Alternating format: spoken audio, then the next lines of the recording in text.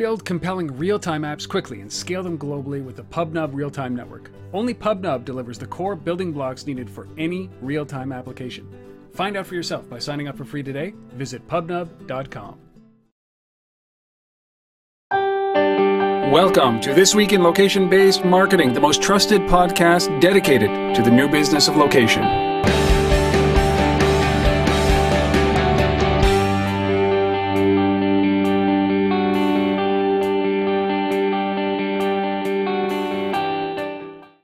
It is time for This Week in Location-Based Marketing. This is episode number 142. We're recording this live between Asif and myself on August 9th, Friday afternoon, 2013. That is the year. My name is Rob Woodbridge from Untether.tv, the place you come to for the most comprehensive, most in-depth, most behind-the-scenes look at the mobile industry you can possibly find it anywhere else on the internet. It's about time I told people what I did. I just figured it out. With me, as always, it's Asif Khan from the Location-Based Marketing Association. What do you do, Asif? I talk about location-based marketing and, hopefully get some more people to spend money on it. So, and become members of the Location-Based Marketing Association. And become members of the Location-Based Marketing Association. Yes. Of course, our ultimate objective. No. Our objective is to keep people aware of what's going on and get good research out there and drive more brands to spend more money with more platforms. Love it. Love it, love it, love it. Well, Welcome. 142 consecutive weeks, consecutive episodes, our streak. Like we're trying to, like Cal Ripken, watch out, buddy, right? Consecutive. Yes. I wonder if there's a world record for consecutive podcasts. I think Leo Laporte must hold that or something like that. But yeah, should look into it. There must be somebody who does a daily podcast and up to 5 years or something. Well, that is an incredible dedication, if you ask me. This is not easy. It's not for the faint of heart. We were just saying before we started filming this that it's like, didn't we just do this? Like, yeah, we did. And you know what? It's insane that every week there are 6 more stories. There are guests. There are featured apps. There are everything. I mean, and resources. I'm amazed. Yeah, so, we're only 14, 15 weeks from our 3rd year of doing this. This is crazy. But yeah, well, this is the place you come to find out all that information about the location-based marketing world, the contextualized marketing world, the location marketing world, a little bit of mobile thrown in there, lots of guests, lots of resources, lots of insight, and that's what we do here. And we'd like to hear from you out there in the audience, you listening to this right here in your ears. If you can hear this, please, if you have a question, you have a comment, you have a suggestion, reach out on tether.tv/talk. Let your voice be heard, my friend. You want to promote a product? Do it, please. On tether.tv/talk. And if you're finding this anywhere other than through a feed, an RSS feed subscription, through iTunes or any of your other podcast software, go and subscribe. Get it in your inbox well ahead of everybody else. You'll be smarter. Trust me, you'll have at least 2 hours on them, right? And in this business, 2 hours is quite a bit, isn't it, Asif? You got that right. All right. What do you got going on with the Location-Based Marketing Association, my man? Tons. Well, it's every week. The last few weeks, I come on here and say, it's quiet. It's the summer, but it's all about to change. So, it's going to get really, really busy the next few weeks. I'm off on Monday to San Diego for the Retail Customer Experience Executive Summit. Looking forward to that. We mentioned that last week, but the LBMA itself and all of our local chapters are gearing up for a big fall schedule. So we've got a bunch of events that have been announced already, and so I'll rattle those off for you. On the 29th of this month, we have an event in the Amsterdam chapter. What I'm really excited about is we're opening a new chapter on September the 10th in Dallas. So if you're down in the Dallas area, obviously we haven't been down there as the LBMA, so we're excited about it. We want to meet with you. Come on out. American Airlines, JCPenney, AT&T, 7-Eleven, all those companies that are based down there are going to be out, and restaurant chains like Chili's and all those folks that are headquartered there. We're excited about it. We hope to see you there September the 10th. On the 17th, I'm going to be over in Cologne, Germany, for an LBMA event over there. Excited about that. On the 29th, I won't be there, but our Atlanta chapter is doing an event on September the 29th. And on the 30th, the next day, the Berlin chapter is running an event. So September is just crazy. We got tons going on. And then right after that in October, there's more events to follow. We've got a Toronto event on tap for then, a New York event happening as well, San Francisco, also all happening in October. So, My God, I mean, it's incredible. You got Retail Ramp, right? That's in October. yeah, that's end of also October. End of And October. are you involved in anything to do with the Toronto Social Media Week as well? Mid to late September? Nope, we're not doing anything with that this year. But I mean, just from what I just rattled off is just LBMA chapters, city chapter events. That's And nothing to do with you speaking or anywhere else you're going. conferences or me speaking anywhere else. So all of that is available at thelbma.com/events. And you'll see it all there. / crazy ass busy. That's what it's called. Yeah. Yeah, that's a new short URL. See if I don't know how you do it, but congratulations. I like it. I like the fact that these things can run without you. Yeah, so do I. Trust me. It means I don't have to be there. Well, it's good. It's good. You know, the big guy just comes in for a little while, but you pick and choose, right? So you go to Germany over Atlanta. I would too, by the way. It's just just throwing that out there. Yeah. Well, I mean, we have a jam show. Certainly, I think we have 7 stories in this. We have a great guest, Chris Savage, who is the co-founder of a video hosting company called Wistia. I use them. I freaking love these guys. They're innovative. The way they market is awesome. The way that they do their videos is amazing. The team looks incredible. It just seems like a great place to work. I asked him some questions about location-based marketing and video. And I think because this is what we're hearing quite a bit is all of a sudden, we're talking about these second screens, these small screens, which I think are the first screens, and the impact that video is having and how much video we're consuming on these. And so I asked him a question about location-based marketing and video. So we'll play that. And we've got, of course, our guest. And we've got, of course, our mobile minute. This time, Chuck Martin sits down and we talk about, really, are mobile shoppers getting better deals than people who don't use these devices inside of a store? And this is a really important question to answer because there's this divide between digital do's and digital don'ts and digital haves and have-nots. And this is then, Chuck dives into this. And, of course, we got our resource, which is a really cool study, the results of a study from PayPal on location-based mobile advertising, some highlights from last quarter. So before we get started, I want to jump, and of course we got our app, which is Hula Frog, our app of the week, which is Hula Frog. Before we get into this, I'm going to start with Chuck Martin. Here is our mobile minute talking about our mobile shoppers getting better deals.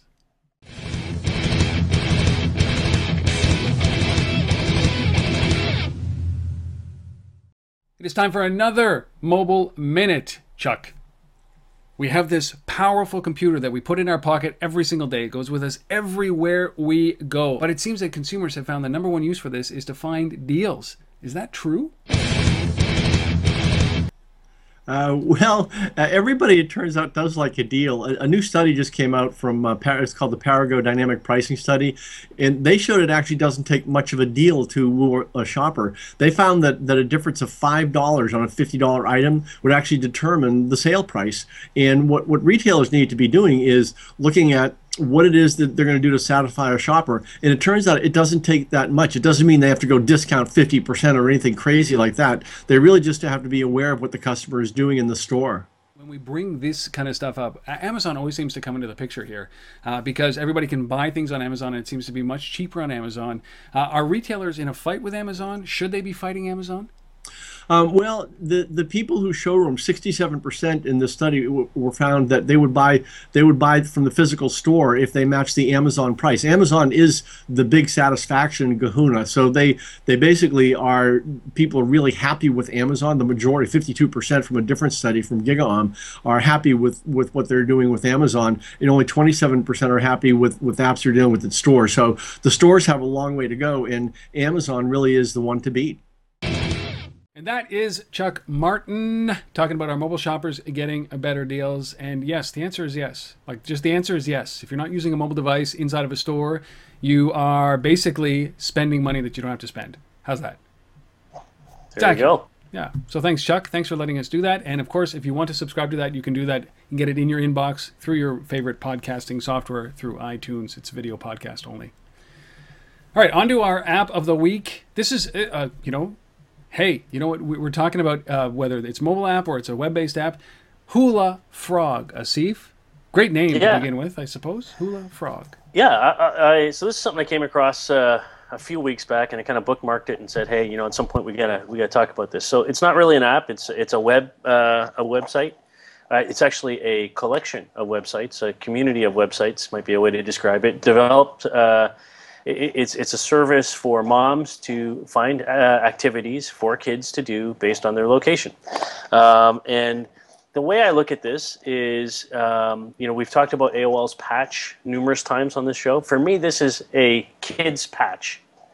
Is how I describe Hula Frog. So, think of it as every local little community having a Hula Frog site that is curated by the moms in that community that, and anybody can start one. So if there isn't one in your city, you can start up a Hula Frog for your city.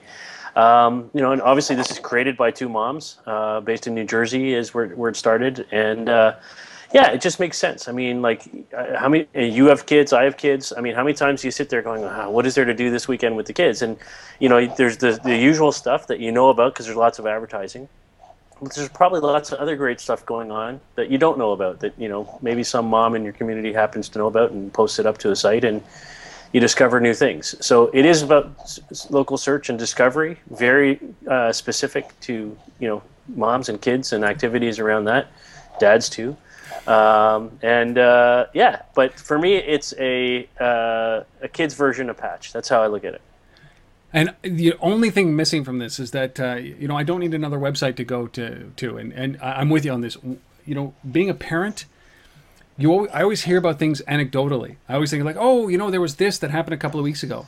I would love this service now if it actually sent me text messages. So if I signed up for things that I enjoyed, that I wanted to do with my kids, like science or, petting farms, whatever it is, give me the ability to sign up to get text messages back so that I'm reminded, not the day of, a couple of days before so we can do the planning. Yep. But I like this. It's hulafrog.com. It's, but I think that there has to be that, that thing that reminds me, because as you can see, I'm struggling with my own words. How am I going to remember what I want to do today? Holy cow. Yeah, I agree with that. I think that would be a nice add-on to this. And I want to make the point, too, just for those who haven't checked it out yet, it's not only about events that are going on, it's all kinds of content. So they say, first of all, it's targeted for families with children 12 and under is the focus. So it'll tell you about where there's which restaurants are kid friendly to go to, where's the best place to hold a birthday party, in your neighborhood, all that kind of stuff as well. This is an app. This should be an app, man. Yeah. Totally. This should be an app. What they should do, and we're gonna reach out to these guys and introduce them to Red Rover, which is based in New York. These guys are in New Jersey. They should be working together because Red Rover is a great app. It's all about moms and kids and location stuff. These guys have great content. It seems like a match. Somebody's gonna make some money. Should be happening. All right. So that's hulafrog.com. Go and check them out. If you have kids under 12. Or if you're just any male, there's lots of things in there to do for grown men under 12 as well. All right, why don't we jump into these stories? We've got 7 stories. We're gonna bookend Chris Savage with the first 4. We're gonna come back with the last 3 after we listen to Chris talk about location-based marketing and video. But kick off the first story. Will Call.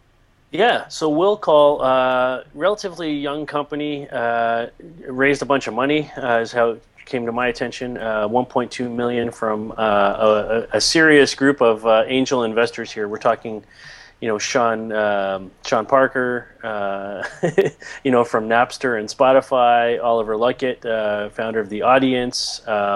Some serious players in here that have put money into this thing. This is obviously a fairly small round. So what is Will Call? Well, Will Call is trying to be Square for concerts, for music, for the music industry, allowing you to pay for your whole concert experience through a mobile app. And there's a social discovery aspect to it that they're focusing on and helping you, basically find more concerts to go to near you, and just random pop-up things, local little bands in the community.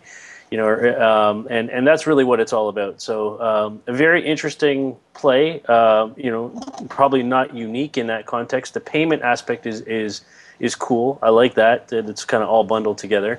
What do you think, Rob? I mean, is Springsteen on here?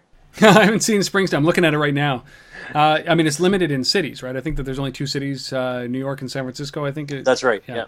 But And Springsteen happens to be on a little break before he goes down to South America after touring Europe extensively. That's the Springsteen update part of the show. Its location. Yeah, so this reminds me of Timber, the app that we've talked about many times a while ago. Like, it's shocking how simple it is. There's a grand vision. There's a few things that I like about this. The big thing that I like about this is, aside from the investor A list, is the fact that you can do merchandising. Right? And I love the fact that it focuses on smaller venues, smaller bands, discovery of bands, and then we all know that these guys don't make a lot of money selling albums, right? Selling CDs or selling music, but they actually enable the purchasing of merchandise through the application as well. So you can set that up.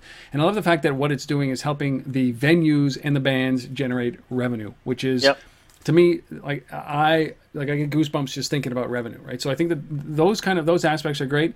I don't know how this is going to become the the square of concerts when you're in two cities. And I don't understand this is not a unique thing, right? To be able to buy concert tickets or merchandise is not unique, because we have big companies that are already doing, like Ticketmaster and StubHub and those guys. You can do it all through this. They're not doing the transactions. They partnered with the transactions to be able to make sure that they're secure. They're not securing your credit card information. Like, I think that this is either a thin veneer of many services to come, or a thin veneer of a company that looks to be acquired with those kind of players behind it. I mean, that's great, but I don't. 1.2 million is too much money for a company like this to do what they're doing. So I like the idea. I love the concept, but I don't know if there's a market here for these guys. That's it. Yeah, so I'll agree with a lot of what you're saying. I think for me the key to this kind of thing is rapid expansion into as many cities as possible. I mean, this is about building a user base and building it fast. I would like to see in here links to Facebook to help draw that user base in once you can get this to numerous cities. I think if there's social sharing going on between this app and all of that, and I know there is a feature in here that I do like, which is if a friend of yours who's on the system, buys a ticket for a concert, you get a notification. So obviously you're prompted because your friend's going to go as well. So that part is really nice, but I think there needs to be a bigger social magnification element, perhaps connected to Facebook or Twitter or other things like that. They need to get to more cities, and for me that means getting to some of those small labels that cover some of the these smaller bands and groups that are very regional. I mean, you go to a city like Denver with a great little local music scene, or Kansas City or Minneapolis or whatever. Like, I mean, there's all these little towns, like they're not little towns, but tier 2 markets, let's call them, compared to LA and San Francisco and New York and Chicago, that I think would make this work really, really well. Yeah, it's like, I think the biggest challenge for me is that it's small, it's not available in my city. But again, it's not. There's nothing so unique about this that really makes me feel like I'm compelled to download yet another application. There are so many. Unique? No, but what needs to be unique, Rob, is the content. Yeah, right? but there are many ways to find this out. I mean, we're about to basically roast our next story, which is SpotSetter, and because this is information that's readily available, and if it's unique to a locale, then that's very important. But the venue owners that are putting their content out there, they're not just exclusive to Will Call, right?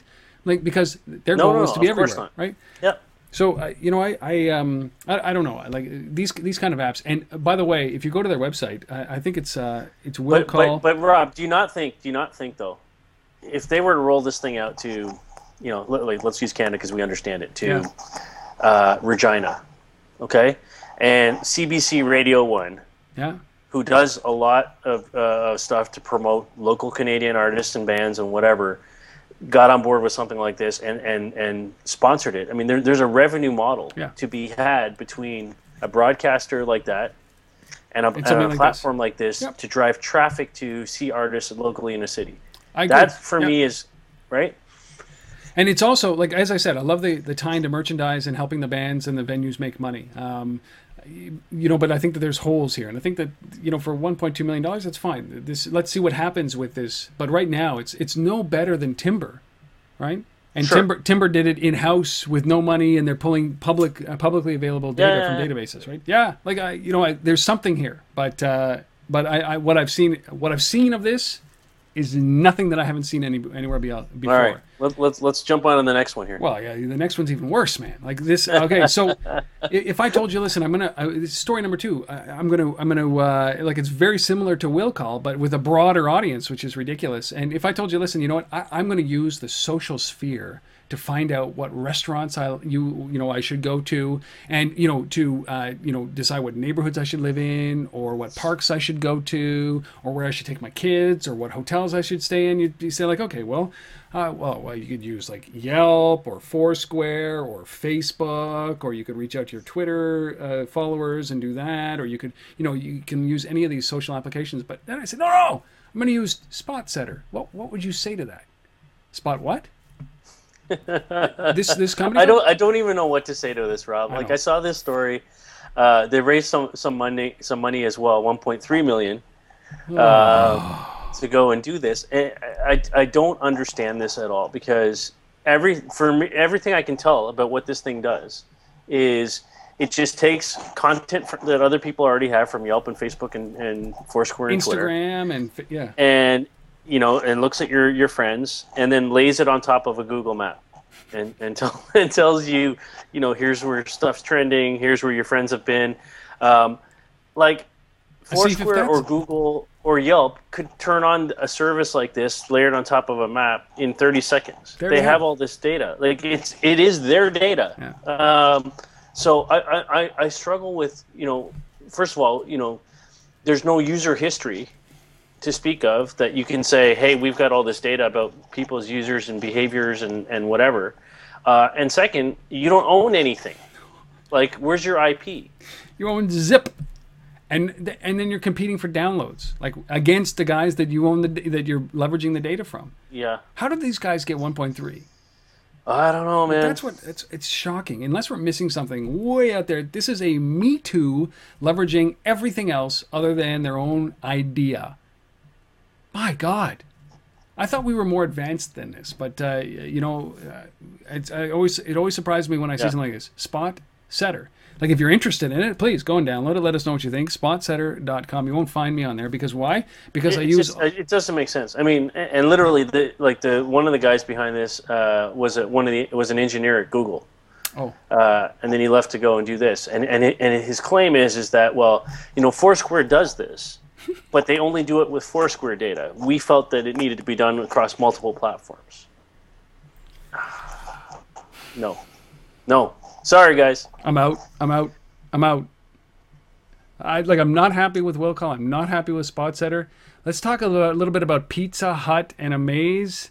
Let's talk about this. Am I going to be impressed with this?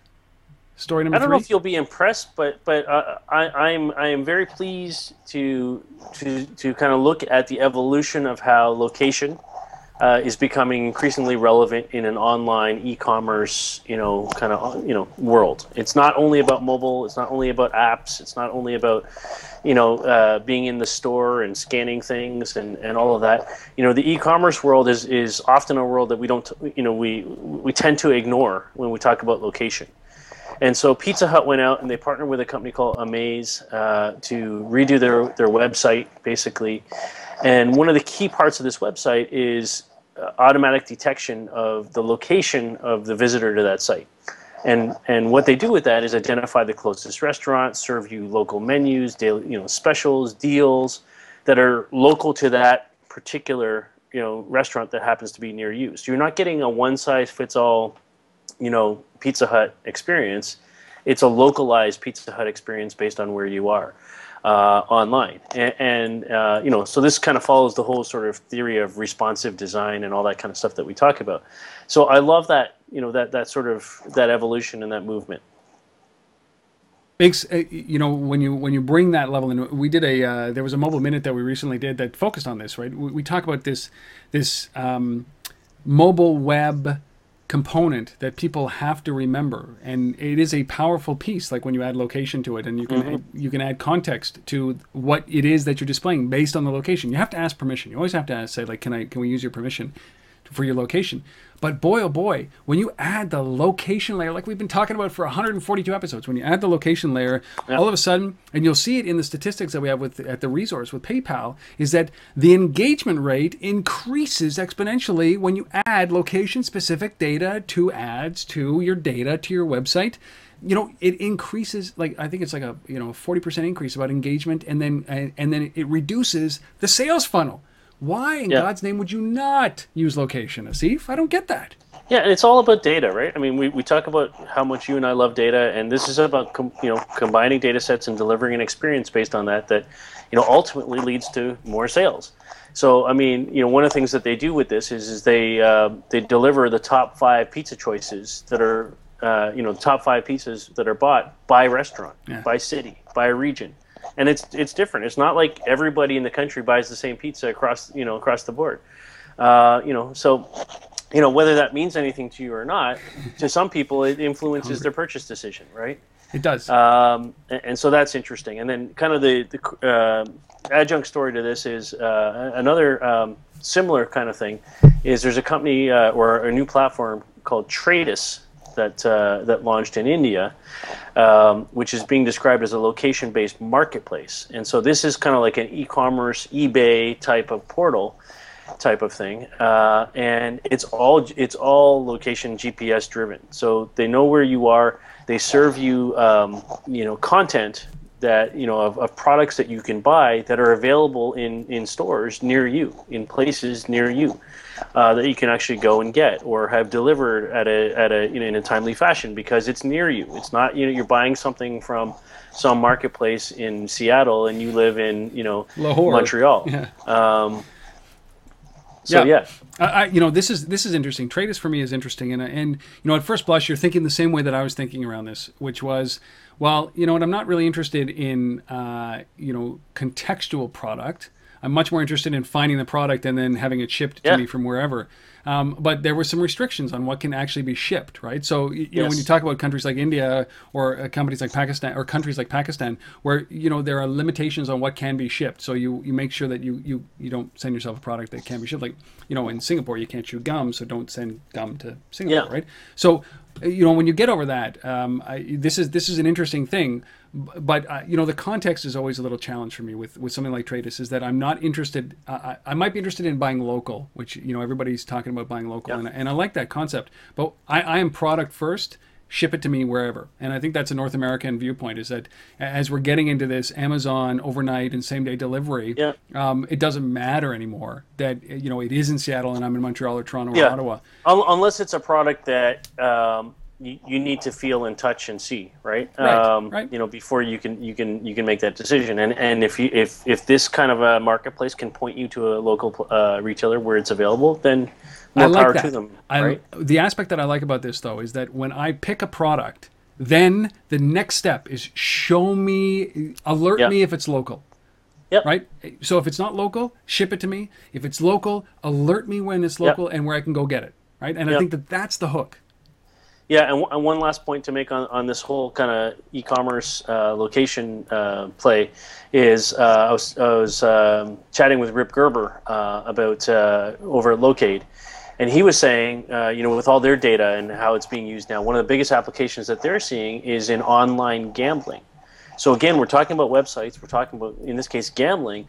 And the reason it's become so relevant for them is about, in the U.S. in particular, where you have different state laws around what's legal and who can gamble and all that kind of stuff. They have to determine the location of where that person is in order to determine whether they're allowed to play the game.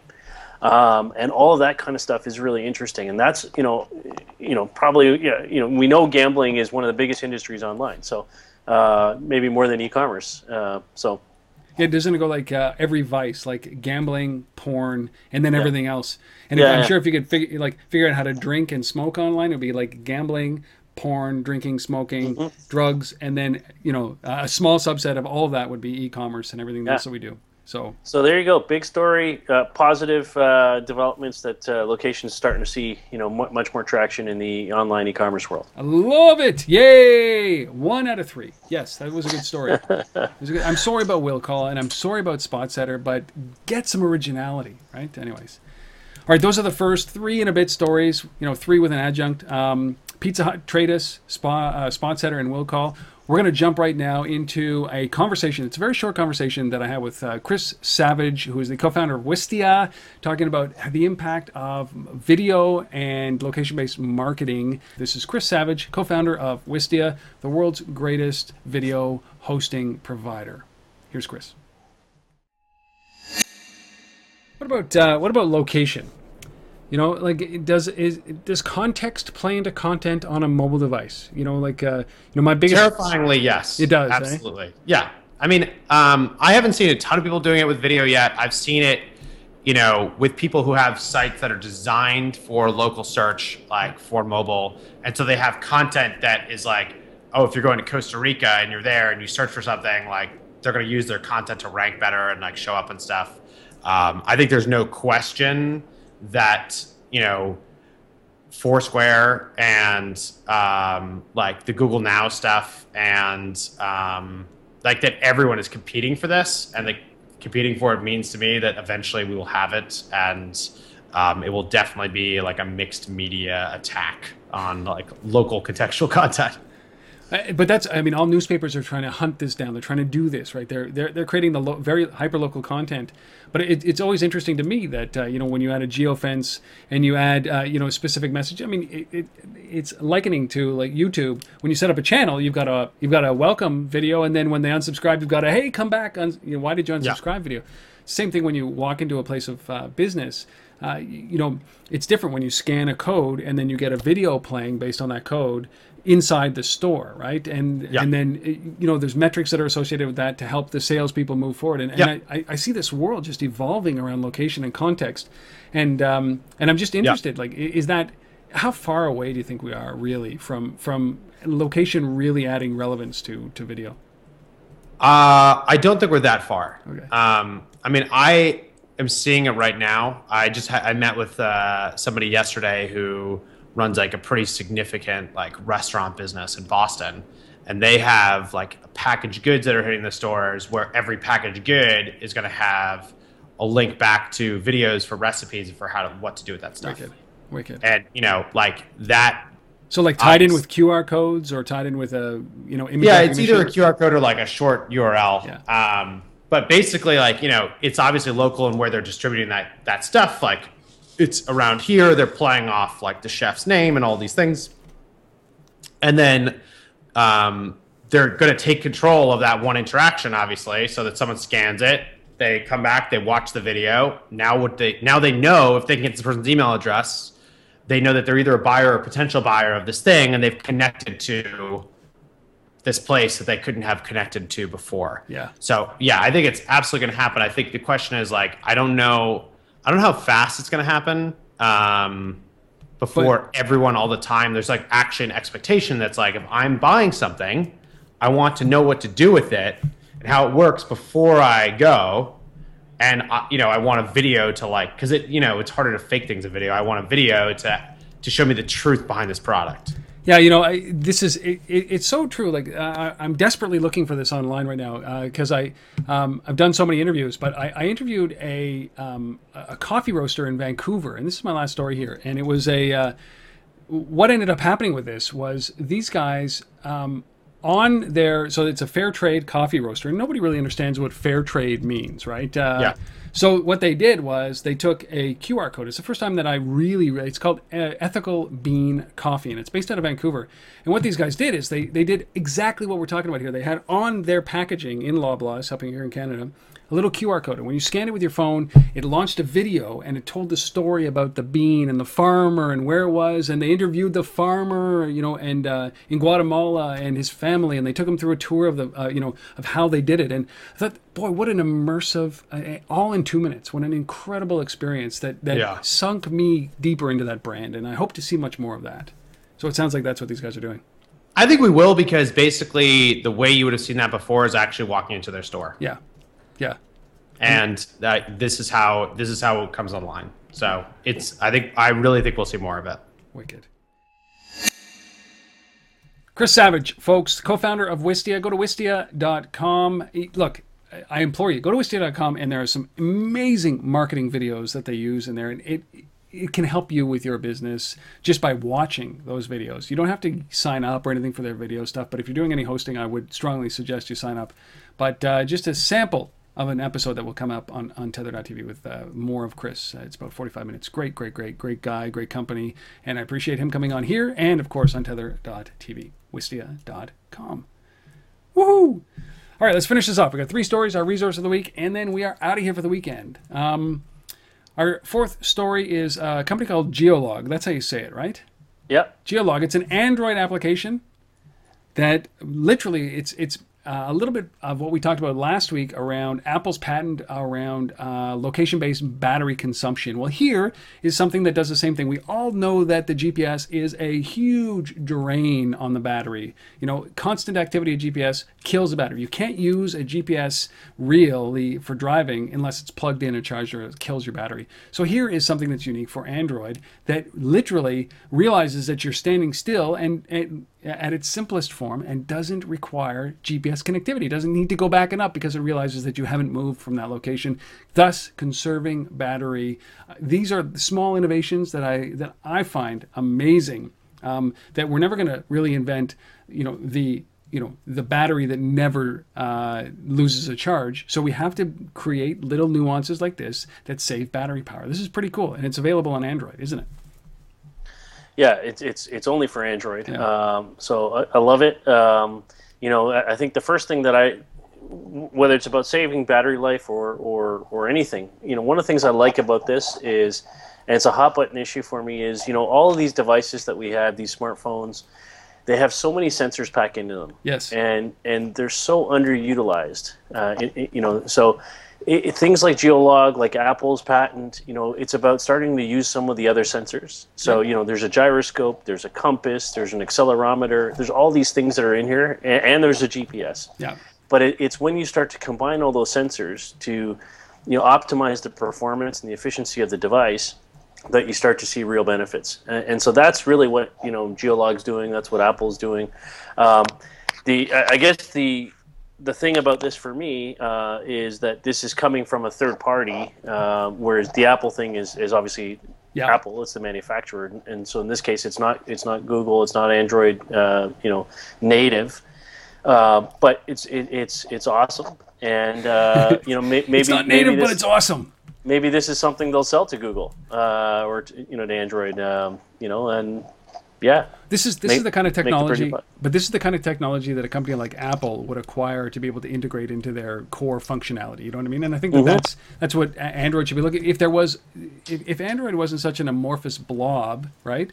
Not controlled by anybody really. Yes. Then I think that they would have to be looking at this and saying that kind of technology is cool. I think the risk here for Geolog is the fact that maybe Google will just build it, right? And instead of buying it. So, but I love little innovations like this, and I think that this helps with everything. We talked about the nuances of Apple, the same way they love their design and they innovate around these little things, and this is pretty cool. So it's Geolog. It's available for Android, and it's available in the Google Play Store. Hey, there's a good story. There you go. And this 2 in a row almost. But this one right now, ByteLite, man, this is a good story. Yeah, so ByteLite's a company, we've talked about them way back, I don't know how many episodes ago when they first kind of launched. This is a company that came out of the MIT labs. It's a Boston-based company. And originally when we talked to them, what they were doing was, focusing on that indoor location, indoor positioning space. They had built an app and using, by changing LED light bulbs in a store, and measuring the LED signatures between what the light bulb was emitting and where the app was, they could figure out your position in the store. Awesome. So awesome. Cool. So awesome. A completely different way to do indoor location other than Wi-Fi or Bluetooth. So what they've announced this week is something called the Light Field Communication Reader. And so they're basically pushing this as a new standard or an alternative, if you will, to NFC. So one of the challenges with NFC is the readers are not necessarily that cheap. So there's a cost to them, and they believe that similar functionality in terms of device-to-device communication can be done using light or LED in the standard that they've developed here. And so this might be a different way to do tap and go or payments and checkouts and all those other things that NFC is being talked about for right now. So I like this. This is pretty cool. I mean, anytime you can come up with this kind of stuff using light, what am I going to say about these guys? Go to bytelight.com, bytlight.com. Like they have an app platform. This is an innovative company that just kind of one day looked up and said, let there be light. Right? I don't know. Yeah, and maybe just a quick sidebar. They also announced, along with this, they've signed a partnership agreement with Appconomy, which is a kind of a platform, a reseller of these solutions in China. So they're taking this right into the Chinese market as well, in Shanghai in particular, and going into a bunch of retailers and testing this stuff out, which is cool because we know that in especially markets like Shanghai and Singapore and places like that are already deploying NFC type technologies. Yeah. So it makes sense to go and just take a technology like this that works. It's cheaper. You've already got a market. You don't have to make the market. You can go and get some early traction, and then come back to North America. When people decide to catch up and start doing that stuff. Yeah, but this is, this is the kind of innovation that we need to have. Is that low friction, high impact. And here's ByteLight. BYTELIGHT.com. ByteLight. Yeah, and just another quick sidebar on that. ByteLight. These guys came out of Boston. I said at the front end. One of their advisors is Dan Gilmartin, who we've had on the show, who was one of the founders of Ware that eBay acquired, which is now PayPal Media Network. So, these guys have lots of pedigree and support and intelligence there. So don't be surprised if you see some PayPal connectivity to this kind of standard as well. It's the last piece, man. It's another piece for PayPal's world domination. Hey, you know what? It just dawned on me is that we not even on the agenda. See if I'm shocked is that it's Jeff Bezos, the king of the world, buying the Washington Post, man. Yes. Wow, we can have a whole episode on what that means. That is a whole episode. Wow. So, do you think we can get Jeff on the show? I'm going to try. Yeah, I'm going to try. Okay. Hey, Jeff Bezos. No, you know who should get on the show. Let's get Rupert Murdoch on to talk about what he thinks about it. Yes. Well, we're aiming high, right? Yeah. Exactly. All right. Well, the reason I love ByteLight is because they call it the Light Field Communications Reader. ByteLight. ByteLight.com. All right. Our last story, Asif. Hey, did you know that Apple is actually tracking where you're going, where you are, where you have been, and keeping that information for their own personal use to make sure that you can get services and products that they're providing easier, faster, better, stronger? Haven't we been down here before? I think so. Oh, my goodness. Yeah. This is not a surprise, right? So all of a sudden, iOS 7, the beta, the latest beta, I think it's beta 5, came out, and lo and behold, there is a whole lot of location tracking going on. And what Apple says the location tracking is for is very simple. It is exactly what they remember this whole kerfuffle around tracking GPS coordinates. The same thing happening there with these guys is they were doing it so that they could fake almost that early to simulate GPS connectivity or location connectivity so that they remembered where your last known spot was, and then they could actually pick it up from there instead of going up to the sky, into space. Same thing here is that they're I guess the goal is to add contextual information around location, and so they got to track it somehow. And huge kerfuffle. Everybody's throwing their arms up in the air. In fact, I read an article here that said that France is actually is beginning to investigate Apple's location-based tracking services. So they got into hot water. They were fined a bunch around that other kerfuffle, $3,000 fine in South Korea. It's like, oh, $3,000 fine. I mean, I think that Apple's lawyers charge $3,000 a minute. So they agreed to that. They paid $1,000 to a South Korean user who filed a claim against them, and now France is going after them for the way that they gather and use location information. But how long do we go through this? I understand, right? they've since amended it. Apple will at some point, if it isn't already in there by now, allow you to enable or disable that feature. People like this is a beta version of a software that is 2 or 3 months away from being launched. Of course, there's going to be these hiccups. Don't use it if you don't want to be tracked or you want to be a guinea pig. But how long do we go, Asif, down this path where people realize that, you know what, like carriers are tracking us, our cars are tracking us, satellites are tracking us, our phones are tracking us. They have been forever because of cell tower and triangulation. It's how they get gangsters, right? I mean, so what's different from this? And as long as you have an option, I'm going to assume that it's okay, that everybody's going to be fine with it. You can turn it off, and it's off by default. But this is, I think that this is the pain that happens when something like this comes out, when location really becomes pervasive.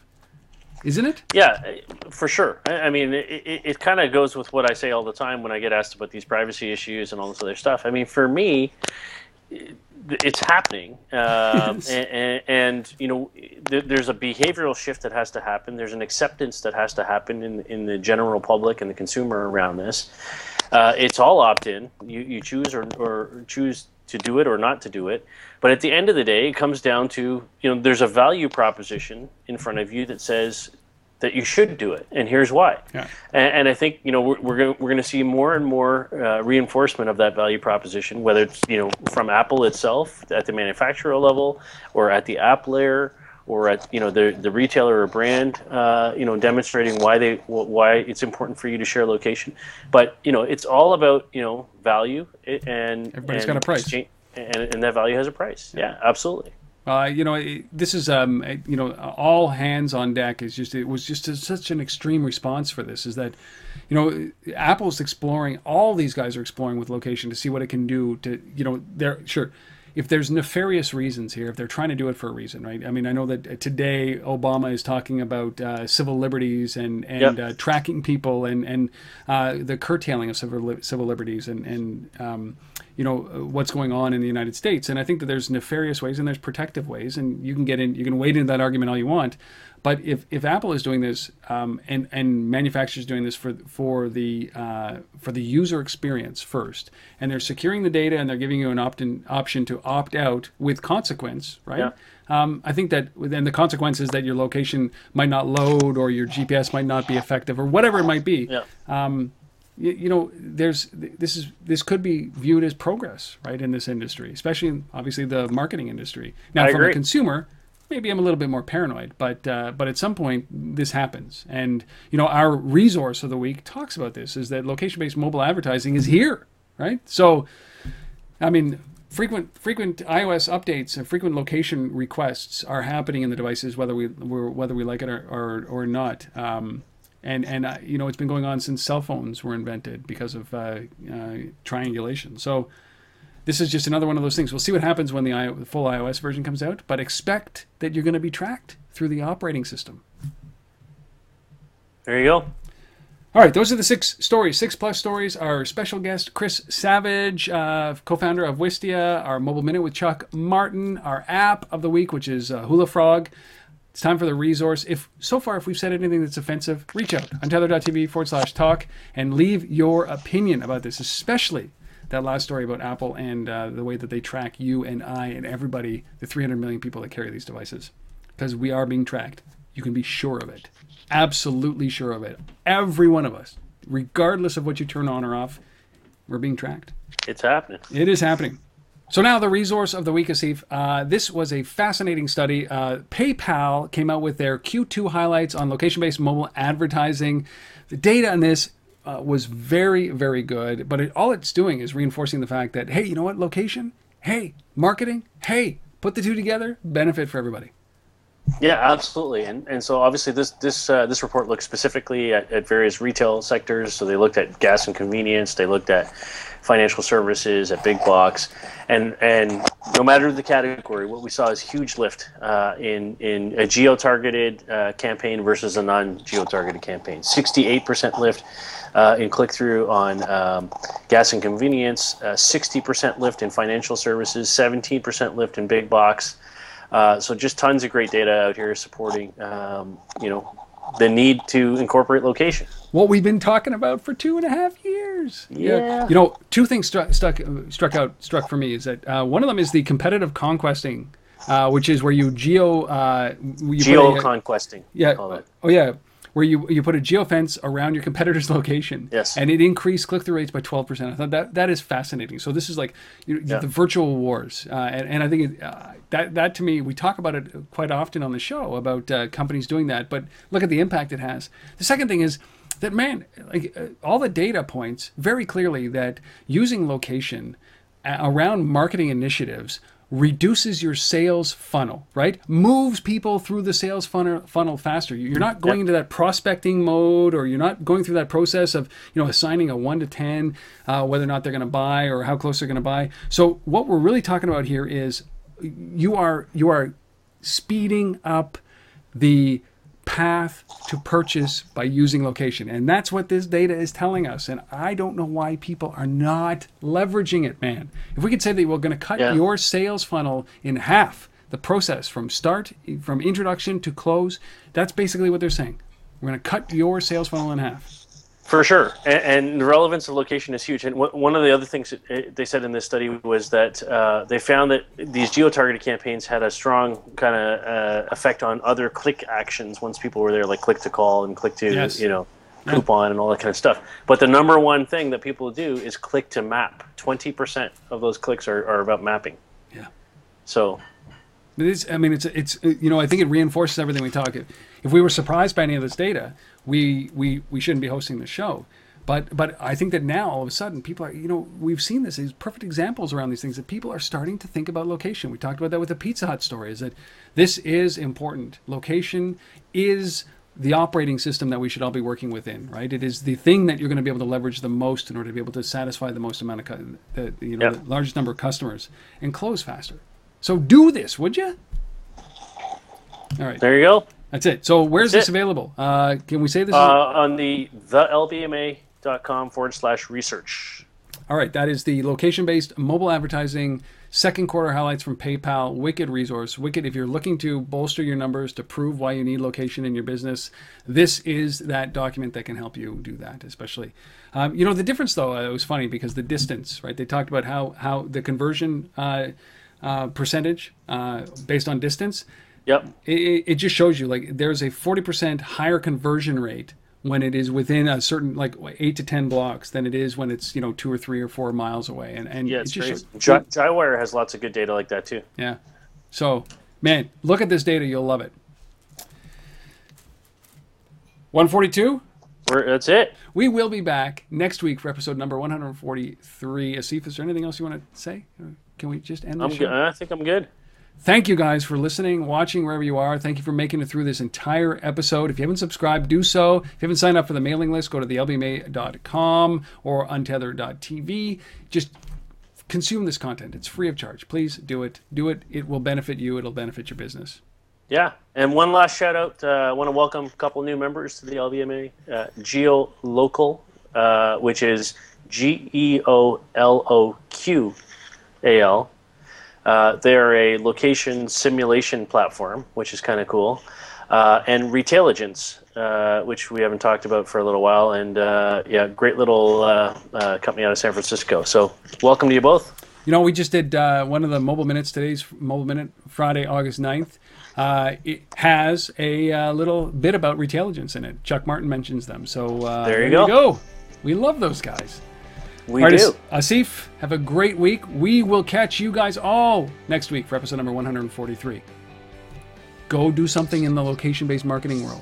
Make some money. Make it happen.